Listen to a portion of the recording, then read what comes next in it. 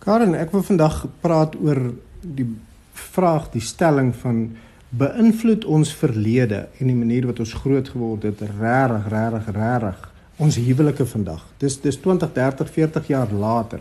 Hoe kan dit nou regtig so groot impak maak daaroor? So, wat is jou antwoord hierop, ja of nee? Ja. Okay, great. Die regte antwoord. Ja, is die regte antwoord. Ek lees nou die dag 'n artikel weer, of eintlik 'n boek wat hy geskryf het oor dit. En dan sê hy dat navorsing het regtig waar gewys dat ons totale bestaan as mens 90% van dit, of tot op 90% van dit, kom eintlik uit my verlede. So jy lewe uit jou verlede. Jy verlede eintlik totaal. As jy dink daaraan oor hoe jy eet, hoe jy mes en vork vashou. Jy het iewers in jou lewe as 'n klein kindjie geleer, en dis hoe jy dit vandag doen. Jou hande het groter, jou spiere anderster, jou mond, jou kaak, jou alles en so voort. Maar dis dit.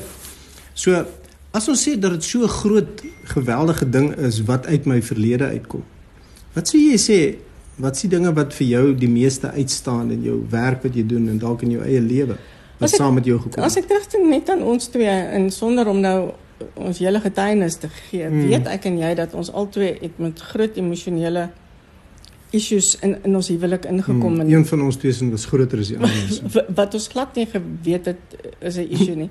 En soos wat ons die pad aangestap het, het ons toe nou 20 jaar later eers die kennis ingewing na al ons studies om te sê, okay, jy is toe nou die een wat sukkel met verwerping as gevolg van jou verlede, en ek is die een wat sukkel met waardeloosheid en 'n gevoel van ek is nie goed genoeg nie uit my verlede uit.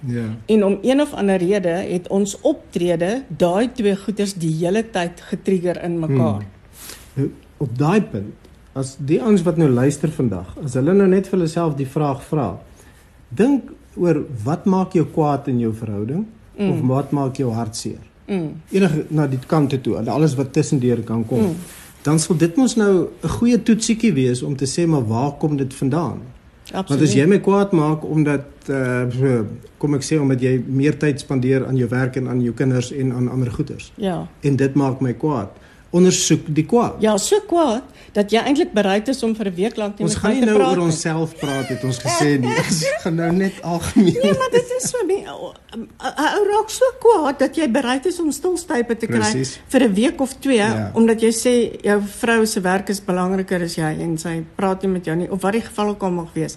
Dan moet 'n mens mos vir jouself vra, is hierdie woede dan nou so eenvoudig, is dit dan nou net so maklik om te sê? Is dit so geregverdig dat dit moet so wees? Is dit nie geregverdig nie? Moet ek verder gaan ondersoek instel? Wel, die punt is, as ons terugdink aan jou hartseer wees, dan sê ek, dieselfde ding lê daar onderliggend in. Want jou hartseer het besmoontlik daai tyd gekom van dat ek vind weer fout met jou.